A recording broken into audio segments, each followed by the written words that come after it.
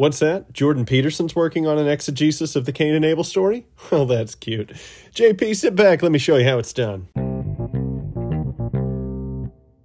Welcome to the Cutting the Gordian Knot podcast, unprovoked trash talking. What has gotten into him? Cain and Abel, what they didn't tell you in Sunday school edition of this here podcast. Today we are combing through a number of Jewish sources to find out every possible thing we might even maybe know about these two fascinating characters. So I'm going to be reading through the story and filling in a bunch of the things which you probably have never heard before. I know I didn't know them until this morning when I put this episode together. All right, we are picking up right around Genesis chapter 4.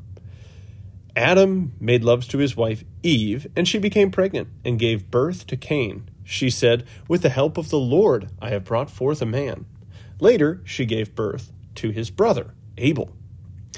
Couple things. One is that the rabbis point out that the way they are using the, suffix on the end of gave birth implies that there were more kids. Now, a number of them say that it's quite likely that there was a daughter born as a twin to Abel. That one's pretty popular. It's also possible that Cain and Abel both had twin sisters. And then the final possibility, which personally I think is most likely, is that Abel and Cain were twins. And there's a clue even when we read this in English. It says she became pregnant and gave birth to Cain. And then she said this: she gave birth to his brother Abel. That's not the way that we typically read it when there's discrete events. Instead, we hear, and then Adam and Eve came together once more, and they had Abel. So, very possible the text is cluing us into the fact that there are twins going on. I think the most likely possibility is that Cain and Abel are twins, much like Jacob and Esau were twins, and we'll find some parallels to these two later on down. Now, the theory that Abel had a twin sister is quite popular in the tradition. In fact, it's commonly chalked up to be one of the major reasons why Cain had such animosity towards Abel. Cain believed that this sister was supposed to be his wife. Yes, gross, I know. However, Abel says, well, we came out as a box set, so she's clearly mine, and this could have kicked off some of the animosity. Now, I don't actually think that these are the only humans running around on Earth at the time, and that's where they found their wives. But because a lot of the tradition operated on the assumption that these were indeed the only biological humans, not just the only theological or philosophical humans, it has to work in the wives somewhere, and this is a common spot. Now, Abel kept flocks, and Cain worked the soil. In the course of time, Cain brought some of the fruits of the soil as an offering to the Lord, and Abel also brought an offering, fat portions, from some of the firstborn of his flock. The Lord looked with favor on Abel and his offering, but on Cain and his offering he did not look with favor. So Cain was very angry, and his face was downcast. Now, there is a Hebrew idiom here that always reminds me of the Pink Panther line, "You, sir, are the idiom." Anyways, the idiom here is the phrase we render in English. Where did it go? Oh, who knows? Oh, here we go. So we have the Cain brings this offering, and oh goodness, I can't find it. I can't find it in a tiny paragraph. Here's what you need to know. It looks like Cain is not bringing the first fruits. Instead, he delays and gives leftovers.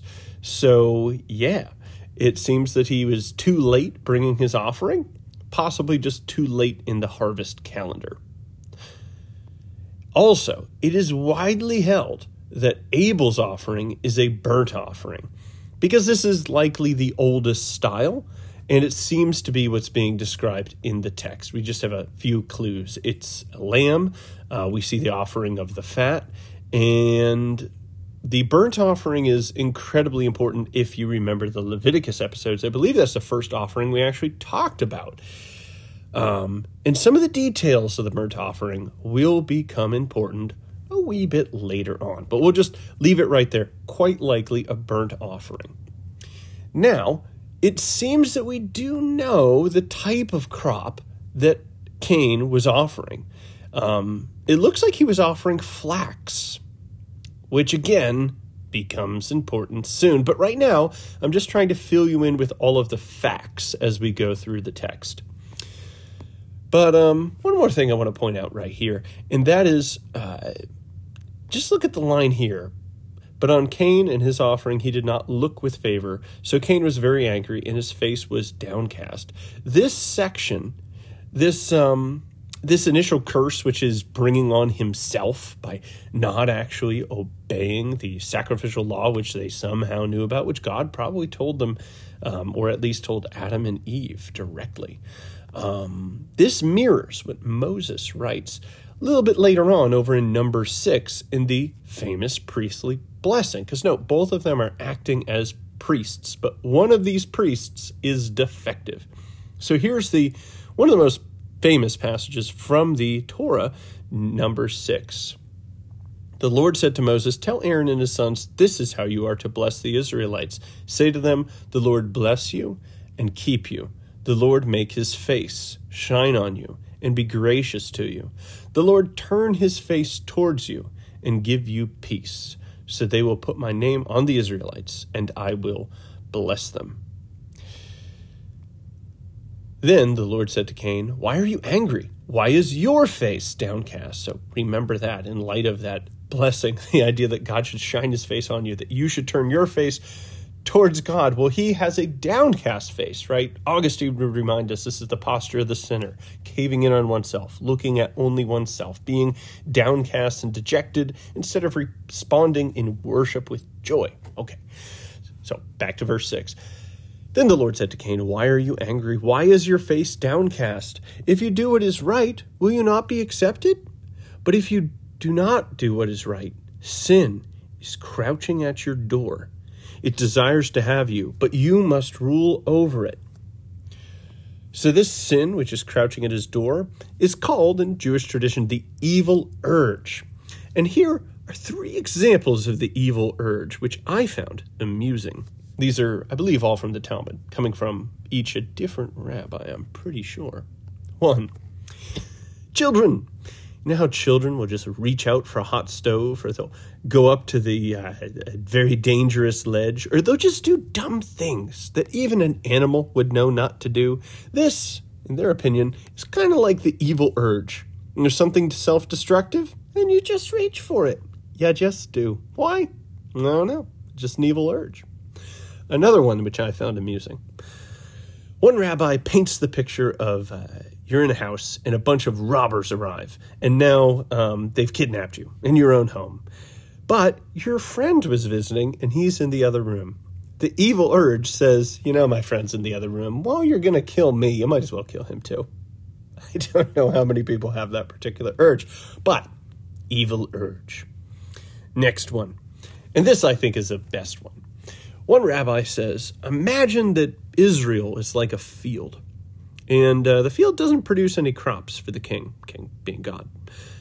So the king fertilizes and waters and tends the field and invests massively in bringing this to productivity, and then the field, just produces one sheath of wheat. That's the evil urge. This just movement to evil, just for no reason. It's that deficient cause that just lunges us back towards non-being for almost no reason. So this is the evil urge which Cain has. One that's crouching at his door, just saying, you know what? Just reach for self-destruction. I don't know. Just do it. Verse 8. Now Cain said to his brother Abel, let's go out to the field. While they were in the field, Cain attacked his brother Abel and killed him. Now, we learned in an earlier episode, the Jacob and Esau episode, that there's a Jewish idiom, the man of the field. And a man of the field is a term for a hobo or a wandering vagrant. So when we see Cain luring him out to the field, and then later he's cursed as a wanderer, He's becoming basically a vagrant, a hobo. He's casting himself out of society. He's becoming this man of the field, a step closer to animal. Tradition says that it was death by a stone. Apparently, the word that's used for the wound or the attack or something is most likely explained by the use of a stone. And that's why most artwork that you see depicting this is Cain holding a stone. Then the Lord said to Cain, "Where is your brother, Abel?" "I don't know," he replied. "Am I my brother's keeper?" So God has the same reaction to Cain as he had to his mother and father when he asks, "Where are you?"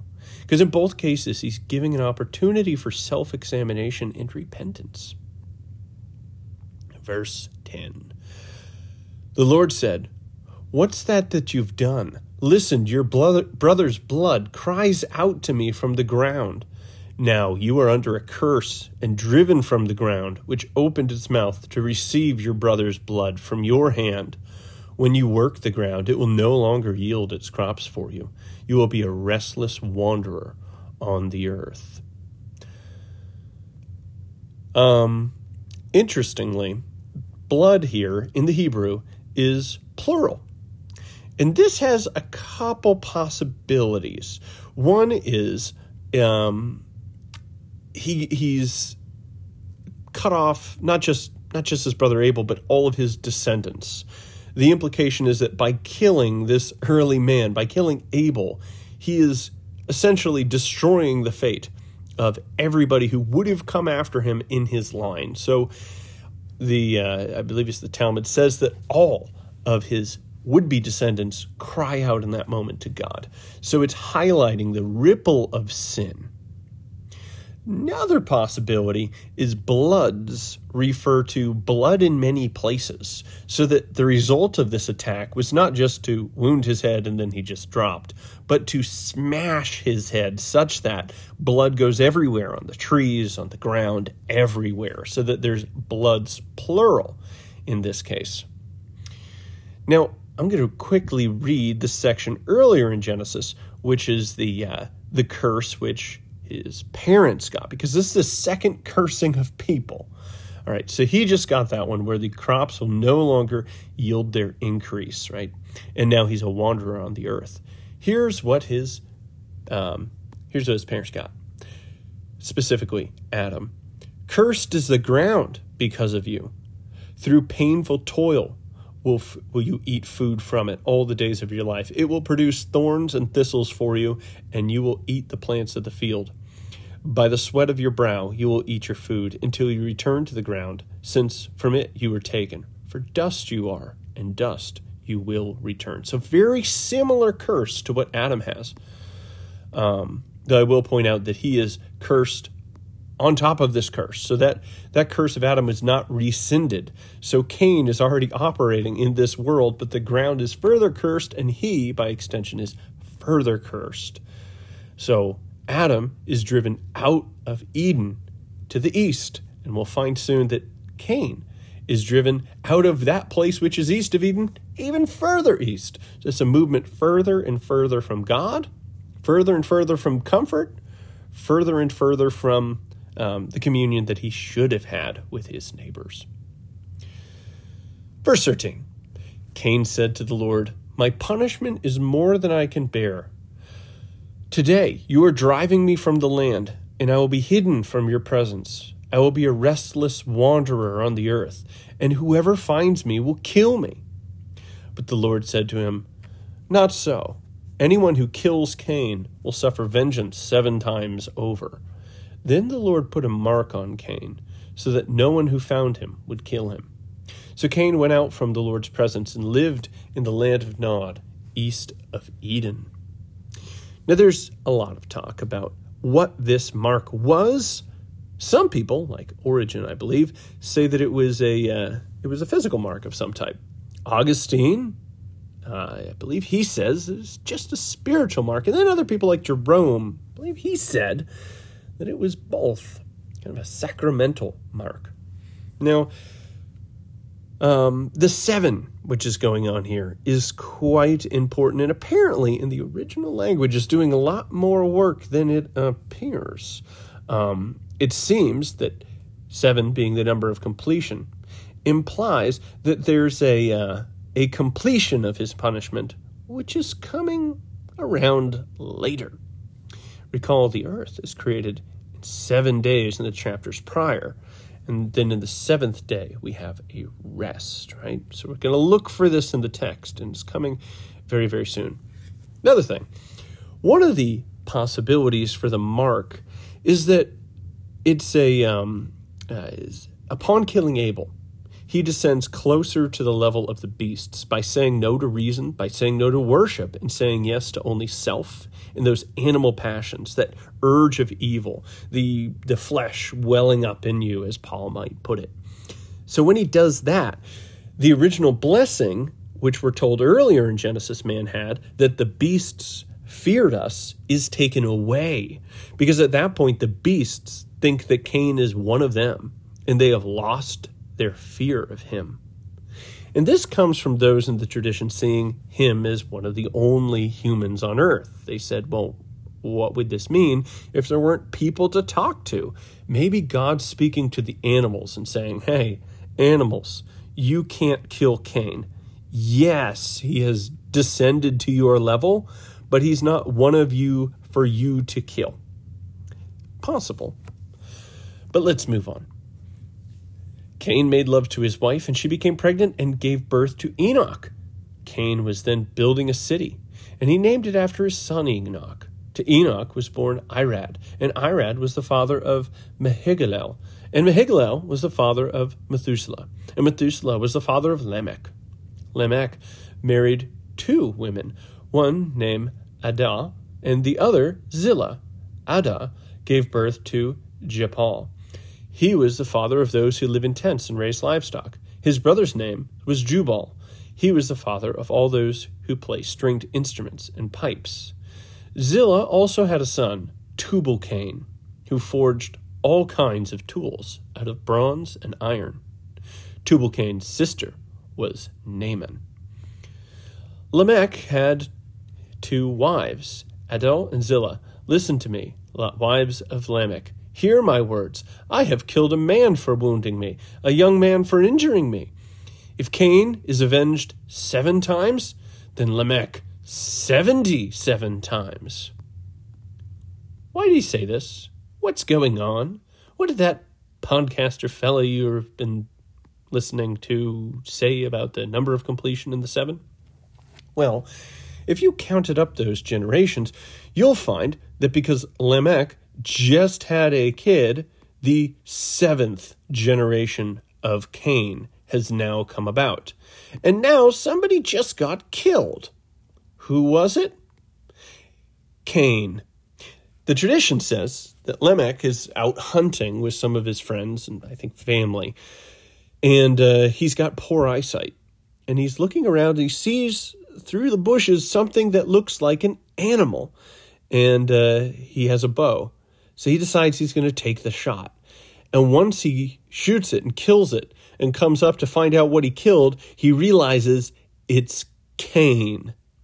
And that's where we get this panicked idea of, okay, check my math, guys. Okay, hang on. This is all right. I killed Cain, so you can't avenge me. 70 times 7, I swear. The math adds up. You can't kill Lamech, guys. This was totally an accident. So that seems to be what happened. Or at least that's what the tradition strongly implies happened. The only reason why I think there's a bit of doubt here is he says, I killed a man for wounding me, a young man for injuring me. That doesn't exactly sound like it'd be Cain, since he'd be old. And second reason is for injuring me. I don't see an injury going on. But it's also possible that because this section looks like it's in verse, it's being pulled from something else, or it's a reference to something that we have lost. The tradition does seem to almost unanimously say that it was the hunting accident and Lamech killed Cain. But again, this is not infallible tradition. I am giving you everything I can find about these guys. not everything I'm certain about. It's for you guys to take out of this episode what you will. All right, you might be wondering, wait a minute, are you saying that Cain warranted death, but it wasn't visited on him until the 7th generation? Why didn't you compare him to Adam and Eve earlier, doing this sin, grasping at evil? Why did they die in the 7th generation, you might be wondering? Well, the midrash helpfully tells us that there are 3 stages of death. 1 was the loss of immortality, rightly called death. You are now become immortal. 2, becoming subject to pain and disease and stuff like that. And 3, actually kicking the can. And of course, this mirrors the stages of salvation that we get when you're joined to the new Adam, Christ. When you're granted eternal life in baptism, you go from, mortal to immortal. You're putting off your old flesh and you're taking on the resurrected life of Jesus Christ. And then, through grace, you are freed from the sin and diseases of death, which would have affected you. And finally, in the end, you are raised to new life in the resurrection. So it mirrors this 3-stage salvation in the 3 stages which are outlined for death. Now, Adam and Eve experienced death number 1 immediately. So in the day that they ate this, they truly died. But they truly died in the first sense. They lost their immortality. Then they were subject to death. That's when they're kicked out of Eden, right? Now they're subject to all of the terrors of nature around them. And then death number 3, indeed, comes in the 7th generation. But most people don't count it that way because they're following not the line of Cain, but instead the line of Seth. If you count up the line of Cain, well, let's do that now. So they had Cain, then comes Enoch, then comes Canaan, then comes Mehelalel, then comes then comes Arad, then Methuselah, then Methuselah, then Lamech, and then Nema. I butchered every single name. Anyways, upon the 7th generation, they died. And how do we know this? Because they were definitely dead by Noah, right? We know this because they weren't on the ark. So even if they were alive at the time of Noah, they would have been popped off by the flood, which I don't think they did. So they were dead before Noah came about. So that would put them dying at the time of Lamech coming on the scene. Bang, 7 generations. And then Lamech's son comes around, and then that's the 7th generation for Cain, and that's when he dies.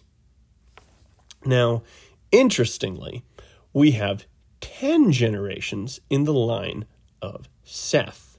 And why does the number 10 matter here? Well, tradition says that God made 10 discrete statements when creating the universe, and that's just what was spoken of in the chapters prior here in Genesis. Recall, we're only at Genesis 4, so we're very early into the book. So we just had these 10 statements which God made to create the universe. We have the 10 commandments, right? That's how we keep the universe from breaking. We had the 10 plagues, which caused Egypt to be free. And Jesus, when he's talking about how to infuse the whole universe with his resurrected life, speaks the 10 Beatitudes, though some count 8. So now 10 seems to be the number of God's creative power, which is why when we count down Seth's line, we get to Noah through Seth in the 10th generation. So it'd be Noah's first kids. So the beginning of the new population is 10 generations through the holy line. There is also a connection, which I talked about in the Leviticus episode, where we're to forgive, 7 times, 70 times. There's the prophecy of Daniel, which is the 7 times 70 weeks. And then there's this proclamation of Lamech, who declares immunity for 77 generations. And I would tell you all about that right now, but I forgot it. So go back and listen to that episode right now, let's get back to the passage. Verse 25. Adam made love to his wife again, and she gave birth to a son and named him Seth, saying, God has granted me another child in place of Abel, since Cain killed him. Seth also had a son, and he named him Enosh. At that time, people began to call on the name of the Lord. All right. There are so many things to say about this passage, but I wanted to give you a lot of the info, just like the raw data that's commonly not known unless you plumb through all those old texts and such. So I gave you the highlights. I gave you the stuff that we should know. Now I want to give you a little window into the context of when this story was written. And I'm going to be doing so by offering a very stylized rendition of how one of the early Israelites could have learned about this from Moses. I, of course, for my random Israelite voice, will be using the same impression that doubles as my impression of my college roommate, Dean. So, shout out, Dean. I think you've heard this impression in the previous episode on Jacob and Esau. Hey, Moses, what you writing over there? Yeah, it's a story about two brothers. One's a shepherd. Oh, yeah, cool, Moses. Like, kind of like us, right? We went down to Egypt, land of Goshen. We were, doing the sheep thing for a while. You know, you wrote that in Genesis chapter 46. See, I read. Anyways, yeah, you mentioned there that the Israelites really didn't like us. They thought that shepherds were detestable. So, yeah, totally relatable so far. This brother sounds super cool. Yeah, he is. So this guy, let's call him Abel, sacrificing a lamb to the Lord, and God looks favorably on it. Well, what about the other guy? I bet he's a jerk, Moses. Is he a jerk? Yes. So his name is Cain. He's a jerk. So he's not sacrificing sheep. Instead, he's a farmer. Oh, what's he grow? Flax. Yeah, flax. I remember that stuff. Wasn't that what the Egyptians used to grow for the linen and stuff? And wait a minute. So the whole tension in your story here is that the one guy's got sheep and the other guy doesn't have sheep and he's growing the stuff that the Egyptians grow and they don't have anything to sacrifice and then they get really mad at the good guys? Yeah, that's kind of it. You're getting it. So why doesn't the one guy just give him some of his crops and then he could get a sheep in return, and then everything will be fine?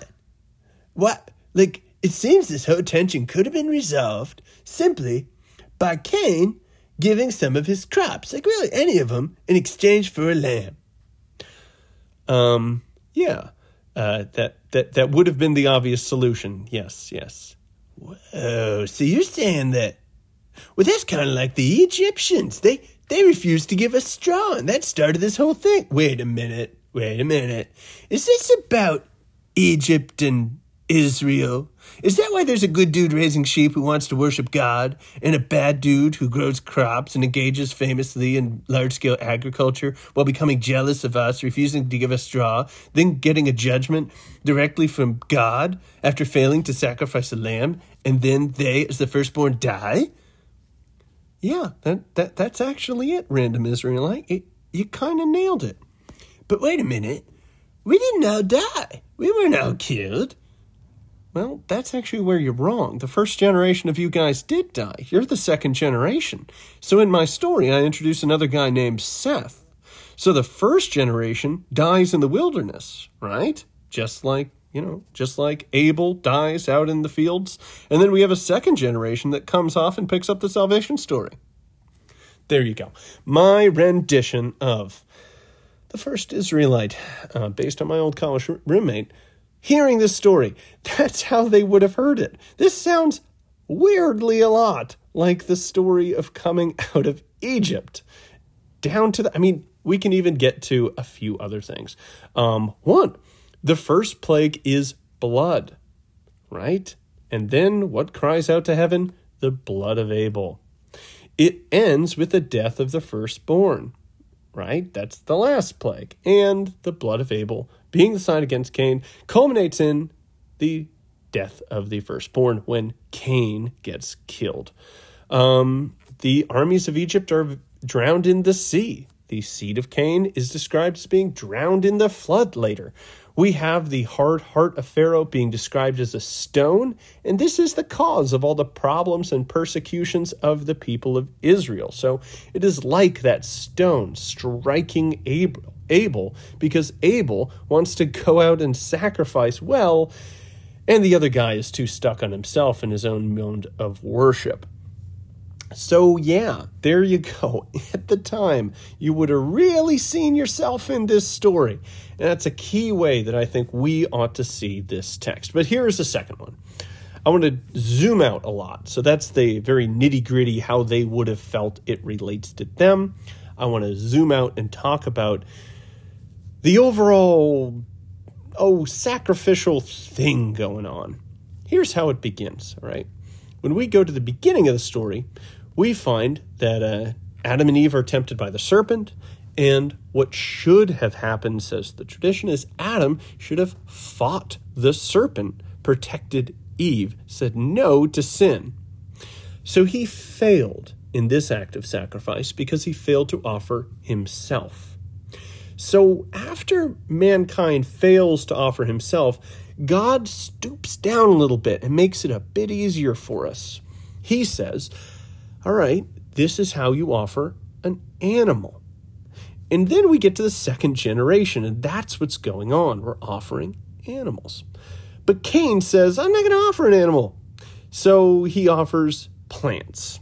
So now we have this failure to offer even the animal, and now we're down to plants.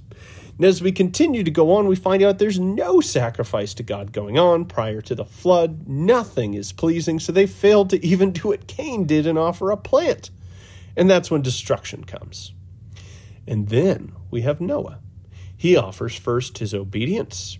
And then after that, these clean animals come to him. And he offers his clean animals. But then he goes back in the wrong direction because he takes the wine and he misuses it. That leads to the debauchery with Canaan. And now we get a curse. Genesis picks up talking about the story of Babel, where they pick up dirt and straw, so these basic low-level things in the hierarchy of being. And they use it to build, but they're doing the wrong thing. Instead of using it to worship, they're doing the opposite. They're using it to aggrandize themselves, trying to elevate themselves as God. And then they get even worse. So then they start employing people to build this. So we have this big hierarchy that's an evil hierarchy they're building. So it's cursed. And so far in this story, we're kind of bummed because it's going one way and we think it's going to be good, but then it goes the other way. Noah looked like a bright spot, but he fails. Enter Abraham. This guy is a father of faith for a really good reason. His story begins where there is no food. So he doesn't have anything, right? But he responds to the call to go to Egypt. So he offers his obedience. And there he finds food, and then he can raise a flock. So now he has animals he can sacrifice. Next, he finds out that his nephew Lot has been captured in an evil city. So what does he do? Well, he does what Adam couldn't. He decides to go and fight against the evil king. And when he does that, he rescues Lot. So he is willing to sacrifice himself. And when he does that, he bumps into Melchizedek, where he offers the sacrifice, his tithe, a tenth of everything to Melchizedek, who's likely Shem. And Melchizedek is this old priest who comes all the way back from the last time that anybody was going up the hierarchy of sacrifice, back in Noah's time, when he was meant to renew the earth, and this generation was meant to do this. So we got Melchizedek there. Abraham offers his tithe, and then from that point, Melchizedek tells him of the promise of a future son, one who ultimately be fulfilled by Jesus himself, right? And we have that meal at this point. When we hit the very pinnacle of sacrifice, Abraham goes from nothing to food, food to flocks, flocks to sacrificing himself, sacrificing himself to sacrificing all to the true high priest on earth here, being given the promise of a son, that himself he will offer. He is then given this meal of bread and wine, which symbolizes the Eucharist, which comes up in the New Covenant.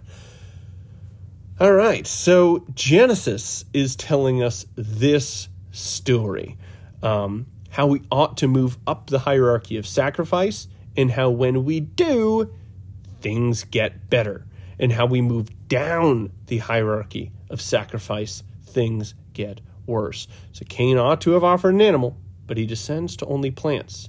And when he sees that this is condemned, instead of repenting and doing right, he listens to his evil urge and gets drawn down further. In fact, we see him not even picking up a plant to serve God, but he picks up something even lower. He picks up a rock in order to kill something which is much higher, his brother, in order to sacrifice to his own evil, animalistic desire for vengeance, his envy, his jealousy, his anger. So by killing Abel, he puts his envy and anger, his animal passions, in the place of worship. And instead of bringing peace like a good sacrifice would have, it brings about violence. Instead of worship, it's just naked sin. So, we mentioned how this act gets him exiled even further. And that's exactly what happened. He gets sent further east. And this is important because we see this movement through history so far. We have the movement out of Eden east and the movement from the east even further. But it picks up far later in the gospel story when we learn of the Magi who see the star in the east, the sign of the Messiah. Then they journey from the east back to the west. That's how we begin this new gospel story, to find a new Eden. What was Eden characterized by? Well, there was God, there was an Adam and Eve, and there were all of the animals surrounded around. And what did we see as presented by the gospel writers in this same period, although it could have happened later, but they present it this way for a reason? We find Jesus and Mary and Joseph. We find Jesus laid in a manger, surrounded by animals. This is a new tiny Eden that they're looking for because they're coming back home. And the Magi are doing two things. One, they're using reason. They're not just acting like animals. They're exercising their higher power. They're doing the opposite of what Cain did. And two, they're bringing a sacrifice. They're bringing the gold, frankincense, and myrrh. They're understanding that they're here to honor a king. So they're returning, through reason, back to Eden with the sacrifice, enlightened by revelation that was probably passed down by Daniel. All right, here's another theme I want to explore. And this is Cain as a story of descent to the level of the beast. So we begin with pride. That's where it all starts. And it's pride that means that he won't follow Abel's example. He won't exchange his crops for a lamb. And he disconnects from the sacrificial act whereby he should have given God his gratitude. So that's step one. It's that lack of gratitude, the movement of pride, the blinding to what one ought to do and caring only about oneself. Step two is this sinful flesh rises up such that it can overcome him.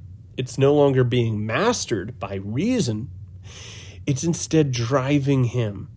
It's not being tempered by right sacrifice, which gives us the ability to always put the highest things in the highest place.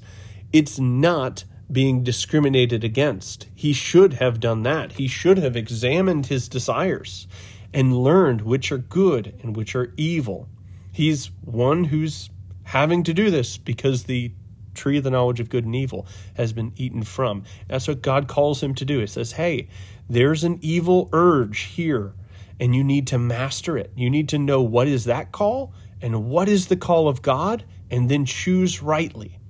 But he fails to do that. And then the flesh is not being directed by reason, and then he lashes out at his brother in this murderous rage and kills him. At which point, he's driven into the wilderness to wander around, like the beasts just wander through the wilderness. And by the end of his story, we have him becoming, well, if you have poor eyesight, indistinguishable from an animal. And then he is killed because he's mistaken for an animal. So that's his descent to the level of a beast. Now, we're commonly told in the sacrificial system that the animal in the sacrifice is taking our place. And that can commonly be looked at as this rich, dense, metaphysical claim, or maybe this juridical claim, legal claim. That's not what it's doing in this story. Instead, it's showing the logic of sacrifice. If he had sacrificed an animal at the beginning, he would not have died like an animal. That is actually the core message of the sacrificial system. There's a real sense in which sacrifice keeps you from dying like an animal. And in the time when that's only sacrifice were sheep and goats and bulls and things like that, well, that's what prevented you from the descent of Cain. All right, we're going to take a brief break here, and we're going to be picking up on what does it mean that he was sacrificing flax? And we got plenty more to cover, don't worry.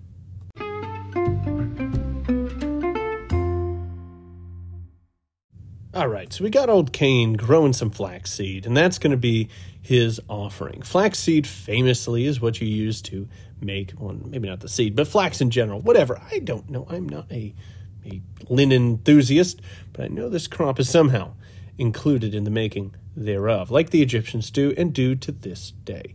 So this is his offering. Here's what I want to point out. When you make a linen garment, this is something which is external. And that seems to be all that he cares about. Cares about, at best, an external letter of the law compliance with whatever God wants. So you want to sacrifice, okay, I'll give you something which is just bare minimum that will somehow meet this, and then I'm going to be surprised when you don't like me giving on my terms. So that's what he's doing. But the burnt offering, if you recall from the Leviticus episode, has a number of things which are involved. Key is, well, there's this offering of the fat, but you're offering the fat because you've opened up the animal. When you open up the animal in a burnt offering, you have to wash the internal organs with water, such that the water pours from the organs down the legs. This, of course, is fulfilled in the cross, where Christ, our sacrifice, fulfills each one of these, as I explained at length in the Leviticus series, but he fulfills the burnt offering sacrifice in that he is opened up with the spear, and blood and water pour out just like the burnt offering. And this water comes down through his organs, and then just like the sacrifice, this blood and water pours down over his legs on the cross. So what the water washing is meant to represent is that when we sacrifice, we are not just looking for external compliance with the law. We are not just looking to change what we do, but we need to wash our own hearts and have an internal effect of God's grace in us to remake us from the inside. That's what the sacrifice meant. And that specifically is what's avoided by Cain. It's this interior movement to self, this washing with water. There is no internal organ to a linen something. No, it's only for the exterior. Whereas in Abel's sacrifice, this burnt offering, it is an interior sacrifice, and then the skin is given to the priest. So he also gets that in addition. But it's not principally for the exterior. It's to transform the heart and thereby transform our actions. Now, there's certainly a homemade versus a God-intended dynamic here. Because recall, Adam and Eve tried to make their own homemade clothes when they sewed together fig leaves. So it's our own poor attempt at covering our sin, and it's our attempt at fixing our problems on our own terms. That's what Cain's doing. That's what his parents did. But God comes in and slaughters the sacrifice himself for Adam and Eve, and then gives them these skins, something that God himself has done. And then Abel is following this example, and then, assumedly, if he follows the burnt offering, will have a covering. But it's a covering of obedience, not just external compliance.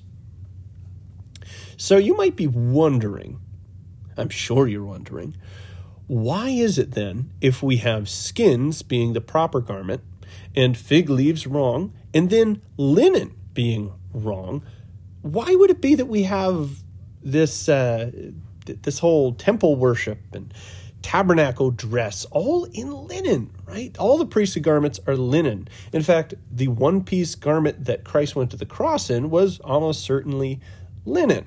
So how does that work? Oh, one more thing. This linen versus skin or wool dynamic is mentioned in the Talmud as the reason for the law's prohibition on mixing wool and linen while wearing fabrics of these two different woven cloths. Why? Because that would be like mixing up this evil sacrifice of Cain with the righteous sacrifice of Abel. And we don't want that. We want purity in our sacrifice, so they represent that by purity in their dress. So here's a couple reasons, though, why I think there was a switch to linen. I think it had to do with the defeat of Pharaoh and the fact that all of the luxuries and riches were being taken from the service of man, the city of man, and being transferred over into the city of God. So we have all of the gold of Egypt that they took out is turned into the sacred vessels, right? So when we have the gold being spoken of that creates even things like the Ark of the Covenant, well, but that's evil Egyptian gold, which was first used as earrings and other things, which are meant to make individual people look more beautiful. Well, God says actually that's going to be turned over to the service of God in the process of sacrifice. And likewise, we get linen, right? That's something that was likely taken out of Egypt. And it goes from being a luxury that's just in the service of man to elevate oneself over one's poorer neighbors to a priestly vestment, which actually elevates all of us in holiness through the sacrifice, something that we do as a communion sacrifice. So it seems to be a redemption of these things and a movement from the kingdom of Satan to the kingdom of God. And of course, we have the famous prophecy, out of Egypt I have called my son. So it's in a way picturing Christ, where many grapes are crushed to become the one wine, many heads of wheat are crushed to become the bread, and we also get new garments in Christ. So there's an extent to which this can prefigure that same many into one crushing, and then we have something of Christ that's a result. So maybe it's picturing that. And finally, I noticed the Road to Emmaus place, a Scott Hahn type publication thing, notes that linen is to keep us cool, and that it's acting against the curse, which is working with the sweat of our brow. And if the verbiage which is in the describing the work in the garden and the work in the temple is extraordinarily similar. So yeah, I guess the temple is a type of Eden, and it's a place where there shouldn't be sweat, where we should be cool, where our burden is light. That's yet another reason why God dresses the high priest in linen. So linen itself, not bad, but it is part of this interesting story of priestly vestments, starting all the way back with Adam and Eve. So Cain is offering this exterior man-made sacrifice. Abel offers a pure heart to God, obedience to God, justice to God, which is sacrifice. It's a type of justice to God. So work that's the virtue of religion. It relates to justice, and thus he, being this religious man, is called Abel the just.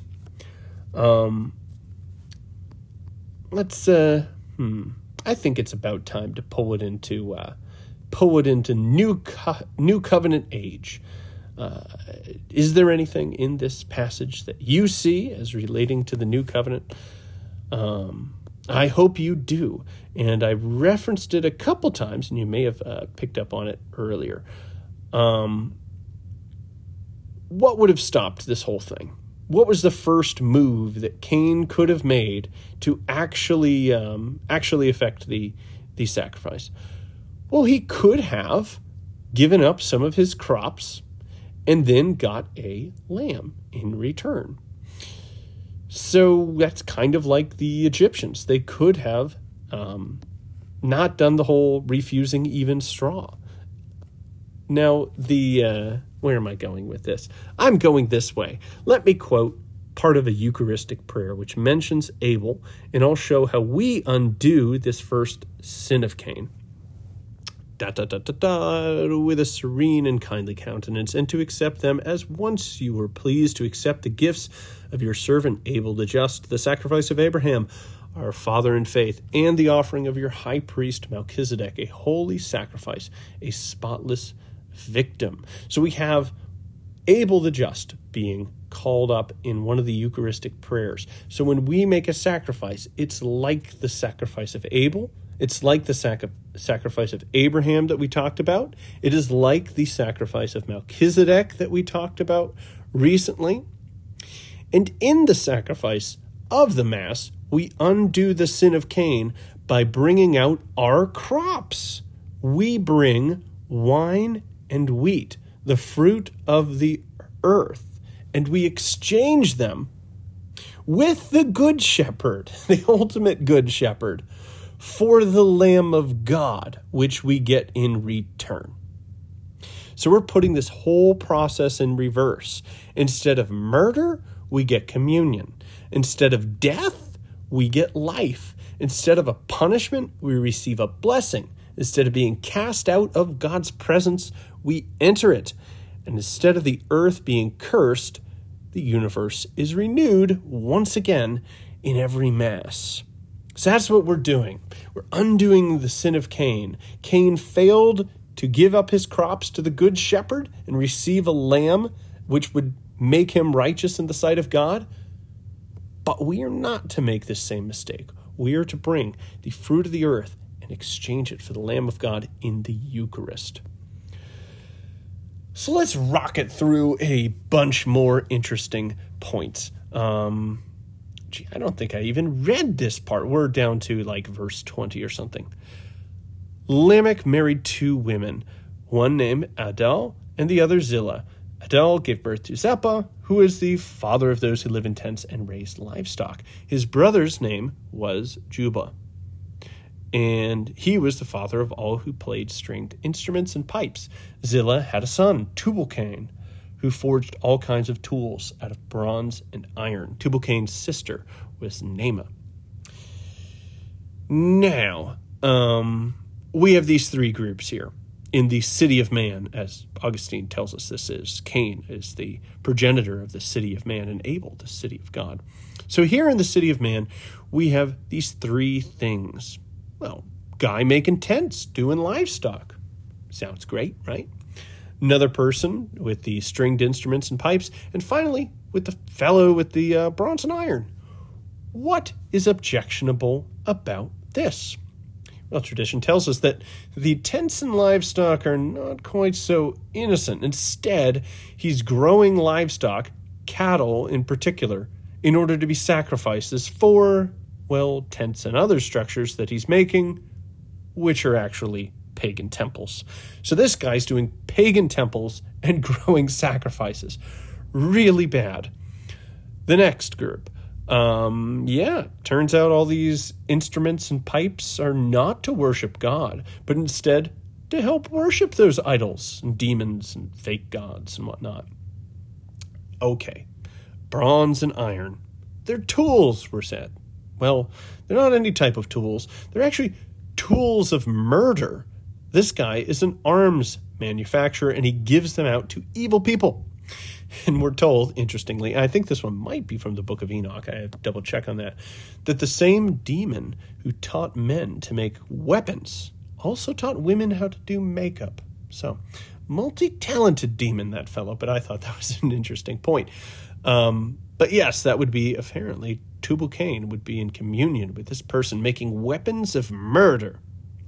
Now, some commentators of the dim-witted variety, I won't name names, they see this passage as an indictment of technology. Why, we have raising of livestock, we have all these musical instruments, we have these tools of iron and bronze. Why, these are the bad guys? Must be condemning technology, right? No, of course not. That's absolutely silly and ridiculous. Remember that that Israelite, right? He's the guy talking with Moses. What did he experience very recently or have living memory of? Well, he remembers, there's a step one out of Egypt that, I don't know. What did they do that was the big... Oh, I got it. They misused cattle in an idolatrous way.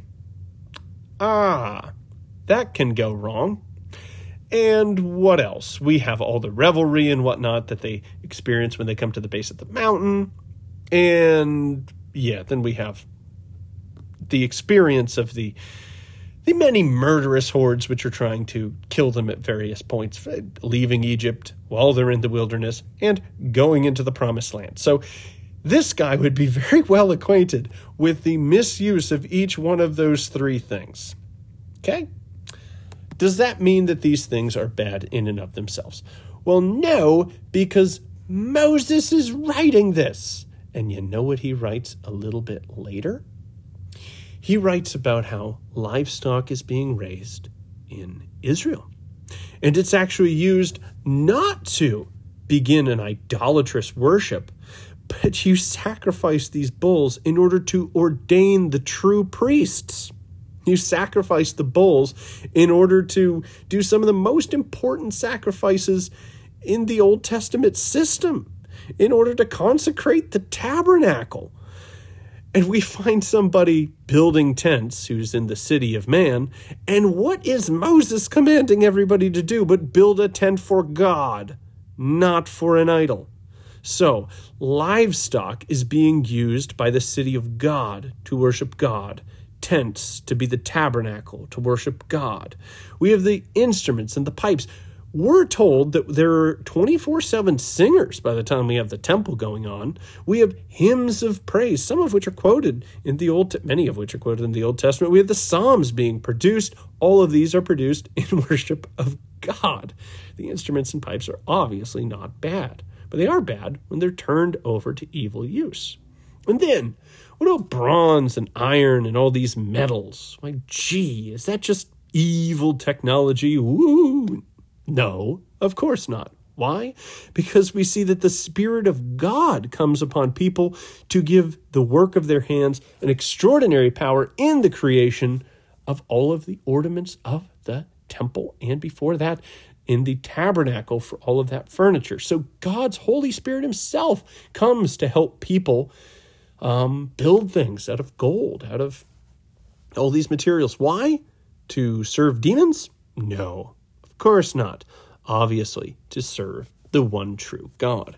So with the descendants of Cain, we see there's a false religion, a false worship, and they use good things to evil ends.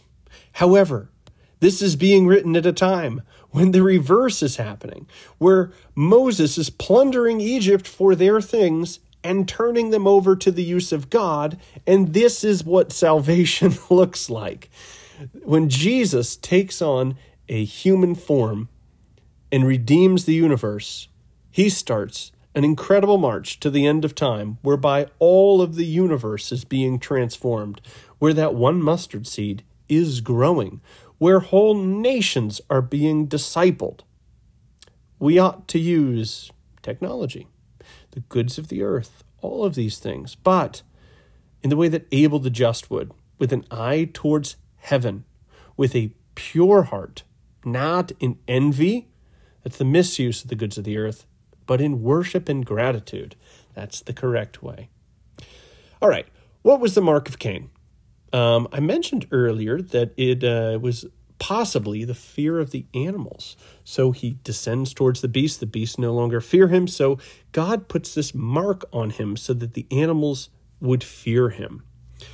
Another one is some mention that this mark is a quaking of the earth below his feet because he killed his brother. So as he approached people, the earth itself would shake. Now, we do see this earthquake motif later at the cross, where the Jews killed their brother, Jesus. They cry out for his blood. Now, also suffered under Pontius Pilate. Situation is more complicated, but you guys get it. We also have this earthquake when we kill our brother Jesus Christ. Which leads us to, did Cain really intend to kill Abel? I bet you probably assumed he did, but let me put my defense attorney hat on for a moment. At the time of my client Cain's alleged murder, there was no example of human death. He may have seen animals die, but I think it's unfounded to say that he would extend this experience to human death, since human death at this point was unknown. And he knew that God did pronounce death on his parents in the day that they sinned, but he did not witness a physical death. Instead, he witnessed the displeasure of God upon them. So when he strikes Cain to bring about death, it's not the type of death that we think of today. Instead, he may be seeking to bring about the type of death which he saw visited on his parents. And wouldn't that fit with Cain's story? Because Cain is not jealous of just anything, but he's jealous of this connection that Abel has to God. This is what he's seeking to sever. So, he does not intend to kill Abel as such, but instead to disconnect Abel from a privileged place vis-a-vis God. Therefore, this is not murder. Further, the penalty for murder, says Genesis, the very same book of Moses we're reading from. It says that whoever sheddeth man's blood, by man shall his blood be shed, for in the image of God he made man. So he ought to have his blood shed, but look at the punishment that God specifically says he gets. Now, yes, there's a hunting accident, unrelated, I may add, and quite speculative. What we do know is that God gives him a punishment, and it's one of exile, specifically exile to the city to the east. And of course, there's a connection of this type of punishment, not to the crime of murder, but to the crime of unintentional killing. Because in the law, Moses, the same author of this book, tells us that unintentional killers of men may seek a city of refuge, which is commonly, at least at this point, named amongst the cities of the east. And since this is the penalty that God gives Cain, we can infer from the penalty what is, in fact, the crime, which would be, of course, an unintentional killing. So that's my defense of Cain. And, let's take the other side for a second here. Jewish rabbinic texts say that his punishment of death was delayed because he got the punishment of exile first. So note, the hunting accident is part of the providential plan of God. So God does have his blood shed, and by men. That 7 is implying a date of completion, a day where in the end he rests. In this case, he rests in the grave when the work of his sin has come to head. And we think this is highly likely because this is also what happens to Adam and Eve, who die also, as best as we can tell, on the 7th generation along the quote-unquote the evil line. So he gives exile for his punishment in order to allow the generations of Cain to continue so that God can bring good even from evil. not because he's giving him a punishment which will not eventually bring to death, and not because he is implying that his intention was anything other to murder. Now, I want to bring in an interesting passage. Jesus, I believe this is in the Beatitudes, discusses murder. And this isn't necessarily related to whether or not we think he has intent. Wait, maybe it is. All right, let me read it to you guys, because I think this is interesting. You have heard that it was said of those of old, okay, so you're in Jesus' time, way back, you shall not murder, and whoever murders will be in danger of the judgment. But I say to you that whoever is angry with his brother without cause shall be in danger of the judgment. And whoever says to his brother, Raka, shall be in danger of the council. But whoever says, you fool, shall be in danger of hellfire. Therefore, if you bring your gift to the altar, and there remember that your brother has something against you, leave your gift there before the altar, and go your way. First be reconciled to your brother, and then come and give your gift. I think this is kind of a callback to Cain and Abel, because it's the people of old. It's talking about murder, and this is the first murder. It talks about a dispute between brothers, and I can only name very few disputes among brothers which involve murder in the Old Testament. This is the only one that comes to mind. Cain strikes Abel with something much worse than a curse word, but with a stone. So I'd say that if one is guilty of murder in this New Testament sense, then Cain certainly is, with the anger of his heart and then the actions against his brother. So I am going to give the judgment, bang the gavel. Cain is guilty of intentional murder. He did lure him out to the field for this, so it is premeditated, and the anger in his heart implies his intent of death against his brother, and his actions brought about exactly this. So I'm going to call him guilty, but I did want to bring up that the interesting part about exile and how that mirrors the city of refuge later in the law. That's something that I think has something to it. What it is, I do not know. So, am I my brother's keeper?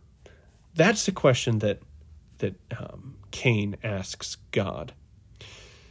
Let me ask you, did anything jump out to you in that passage I just read from the gospel? The context being murder, all that, right? Well, something that popped out to me was the statement, if you bring your gift to the altar and there remember your brother has something against you, leave your gift there before the altar and go your way. First, be reconciled to your brother and then come offer your gift. So Cain failed to be his brother's keeper in a big way. But it could be said that so did Abel, because it seems that if Abel followed Jesus' instructions here, he possibly could have brought his brother with him to his sacrifice. He should have not sacrificed yet, but instead tried to reconcile with his brother and then invited him to join that sacrifice. So it seems that Jesus would have called Abel to a type of evangelization, seeing himself as his brother's keeper. Now, maybe he did, and we're not told in the story. Maybe he didn't, and Jesus, because of the grace which is on offer through his life, death, and resurrection, is raising the standard of moral behavior, not just from sacrifice for ourselves, but also to reconcile with evil neighbors and bring them into proper worship in this call to evangelism. So let's read this whole section one more time, and then we'll end with a more practical, more moral sense of the text.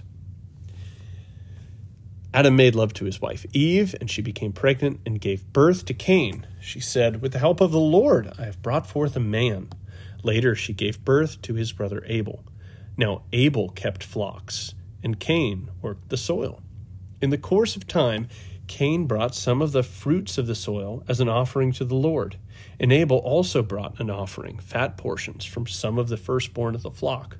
The Lord looked with favor on Abel and his offering, but on Cain and his offering he did not look with favor.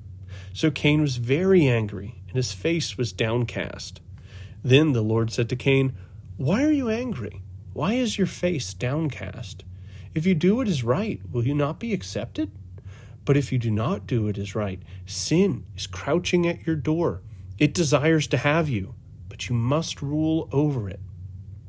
Now Cain said to his brother Abel, "Let's go out to the field." While they were in the field, Cain attacked his brother Abel and killed him. Then the Lord said to Cain, "Where is your brother Abel?" "I don't know," he replied. "Am I my brother's keeper?" The Lord said, "What have you done? Listen, your brother's blood cries out to me from the ground. Now you are under a curse and driven from the ground, which has opened its mouth to receive your brother's blood from your hand. When you work the ground, it will no longer yield its crops for you. You will be a restless wanderer on the earth." Cain said to the Lord, "My punishment is more than I can bear. Today you are driving me from the land, and I will be hidden from your presence. I will be a restless wanderer on the earth, and whoever finds me will kill me." But the Lord said to him, "Not so. Anyone who kills Cain will suffer vengeance 7 times over." Then the Lord put a mark on Cain, so that no one who found him would kill him. So Cain went out from the Lord's presence and lived in the land of Nod, east of Eden. Cain made love to his wife, and she became pregnant and gave birth to Enoch. Cain was then building a city, and he named it after his son Enoch. To Enoch was born Arad, and Arad the father of Mehujael, and Mehujael was the father of Methuselah, and Methuselah the father of Lamech. Lamech married 2 women, one named Adel and one Zillah. Adel gave birth to Jubal. He was the father of those who live in tents and raise livestock. His brother's name was Jubal. He was the father of all who play stringed instruments and pipes. Zillah had a son, Tubal-Cain, who forged all sorts of tools out of bronze and iron. Tubal-Cain's sister was Naamah. Lamech said to his wives, "Adel and Zillah, listen to me. Wives of Lamech, hear my words. I have killed a man for wounding me, a young man for injuring me.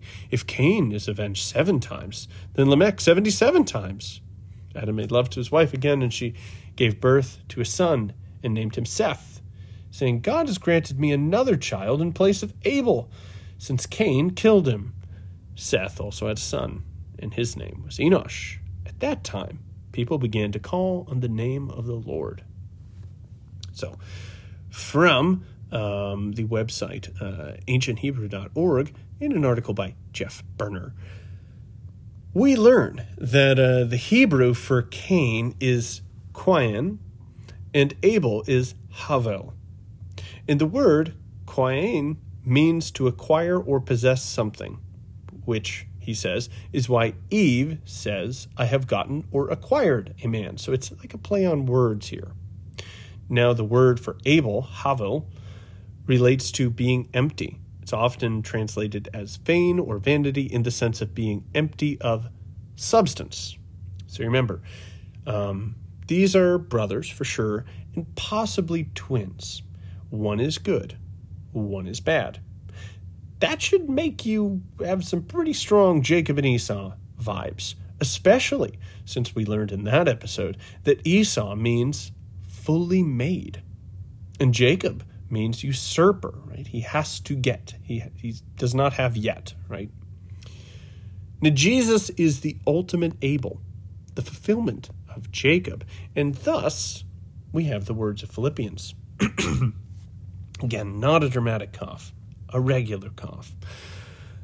Who existed in the form of God did not consider equality with God something to be grasped, but emptied himself, taking the form of a servant, being made in human likeness and being found in appearance as man. He humbled himself and became obedient to death, even death on a cross. This is the kenosis, the famous kenosis, emptying passage. So we too are to empty ourselves of worldly attachments and instead be elevated by God in the acts of worship, not acts of violence like Cain and Esau tried to do. So there we go. So we have Jesus being a fulfillment of this, the one who is ultimately self-emptying through the kenosis, the fulfillment of the one who is called empty, and the one who is called usurper, meaning does not have yet, but will. So looking out in the world, it can be easy to feel as if there are the haves and the have-nots. And I think that's a good translation of Cain and Abel. So Cain has, Abel does not have. He is the lacking one. So you can read this as a story of the haves and the have-nots. And yes, there are times in history that the haves can kill and oppress and defeat the have-nots, the righteous Abels. But what this tells us is that that's not the whole story. It's not just about the haves oppressing the have-nots. Why? Well, because we have Seth. And when Seth comes into the picture, he has a different name than the others. His name is established. That's what his name means. Established, planted, or come to be here. So he is the replacement, says the text. Eve says, this has replaced my son Abel because Cain has killed him. And this pictures the fact that those who are counted as have-nots by the world, if they love God, are established forever in the resurrection, where our old bodies have passed away, our have-not bodies of Abel have passed away, and we come established in Christ. So the generation of the righteous is one that comes in this twofold way. First, one that, yes, can be destroyed, can pass away, but then a second, which is established. And this is exactly what Jesus does. He dies as an Abel, as a have-not, stripped of everything, self-emptying, naked on the cross. He dies as an Abel. But he resurrects as a Seth, being the established ruler of all creation, one that will not be moved. Now you might be thinking that being a Cain here on earth, being a have, is going to make you happy. But it won't. And this passage says as much. We find Cain, even though it says that he's actually miserable. That's what he has. He has a downcast face. And things only get worse for him as we move through this passage. So Cain fancies himself a conqueror and imagines that he can reach ultimate happiness through force, through bending reality to him. Instead, God explains that he's losing the most important fight of all, that he can't conquer these animal passions, but he should. Proverbs tells us it's more difficult to master yourself than to defeat a walled city. And interesting enough, after not being able to master his own animal passions, he goes off to start a city. That's what he does when he leaves after this. Because he still hasn't learned his message, that his focus should be on what's internal and not just external. That's what was wrong with his sacrifice. He continues to spin his own linens. He continues to eschew the lesson of the burnt offering sacrifice, that our hearts, our internals, our own passions, our own stomachs need to be washed clean with water, ultimately the water of baptism. And because he and his descendants don't learn this, and the filth of sin continues in Genesis, well, it's ultimately washed by the water of the flood, a proto-baptism for mankind. So what it's telling us is that either we need to bring down a judgment on our own hearts and master ourselves, or we'll end up with a civilization that is primed for the destruction that God brings. And as regards ourselves, when we find ourselves wandering, when we've been turned towards our most base animal passions, when you found that the ground around you, reality itself, isn't bearing a harvest for you, that your skills for coping with reality seem to be striking against a cursed earth, know this: there is a path back. The Magi found it. They used reason to orient themselves back towards the truth. And what they found was the truth incarnate in a manger. You can hear and you can answer the voice of God when he's asking, "Where is your brother Abel?" Recall, Abel means lacking. So, if you find yourself wandering like Cain, one of your ways back is to answer that question correctly. When he says, "Where's your brother Abel?" instead of saying, "Am I my brother's keeper?" you should say, "Right here, God. He was thirsty, and I gave him drink. He was naked, and I clothed him. He was in prison, and I visited him. That's the way you make your way back to Eden. That's how you turn from going east back to going west. Churches are traditionally facing west, so that when we leave the Mass, when we are sent out, that's what Mass, it's the sending, we're sent at the kingdom of darkness. That's the path back, by defeating the powers of sin, by being sent out sacramentally to do battle with what is lacking, what is evil, what is empty. So if you find yourself filled up, realize that that's not to be turned in on oneself, even though that's the temptation, but you're instead to empty yourself like Christ did. It's not enough to have external compliance with the law, though Cain didn't even quite have that. We learn from the Gospels that the rich young ruler who had much was lacking one thing, and that was he was unable to give up what he had, to do that kenosis, to be self-emptying, to become an Abel, to become a Seth, to become a Jacob, to become a Jesus, and to follow him completely. Last thing you can do is you can always, if you find yourself wandering, if you find yourself moving closer and closer to the level of a beast, is you can give up your pride. Go to the good shepherd. That's what Abel was. He was a good shepherd. He was one who knew the right sacrifices. He was the one that could have given Cain a lamb that would have saved him from becoming the animal, which he's confused for and killed as in the end. That's what we can do. We can come to Christ as the good shepherd. He will give of himself so that we don't end in death. So you can move up the hierarchy of sacrifice one step at a time. That's the good news. You don't have to jump to holiness all at once. All that Cain was called to do is go from the sacrifice of these vegetables up one level, sacrifice a lamb. We ought to follow our father of faith, Abraham, moving step by step up the hierarchy of sacrifice until, empowered by Christ's grace, we can do as Paul said and make ourselves a holy and living sacrifice. The good news in the Cain and Abel story is that God's judgment doesn't come for a long time. Not for Cain, and not for any of us who quite often act like Cain.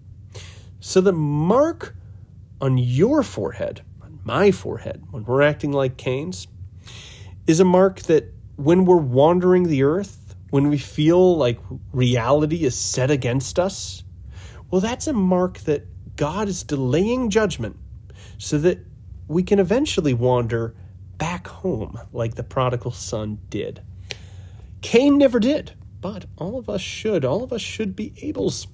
I hope you guys enjoyed that exposition of the text. And if you guys have a story in the Gospels or story in the, why did I say Gospels? Anywhere in the Bible that you'd like me to address, I greatly enjoyed doing these episodes. I pulled out everything I could find, and I hope that I've fleshed out the meaning of the text a little bit better and taught you guys something you may not have known before. I know I learned a lot putting this episode together. Thanks, as always, for listening. I do invite you to share it with at least one friend today that you think would enjoy listening, to rate, review, push all the buttons. I greatly appreciate that, too. And if you would like to suggest an episode or bring any feedback or really just introduce yourself and let me know where you're listening from, how you heard of me, then email me at thegordianknot101@gmail.com. So just thegordianknot101@gmail.com. And the is part of the email. All right. Thanks for listening. God bless.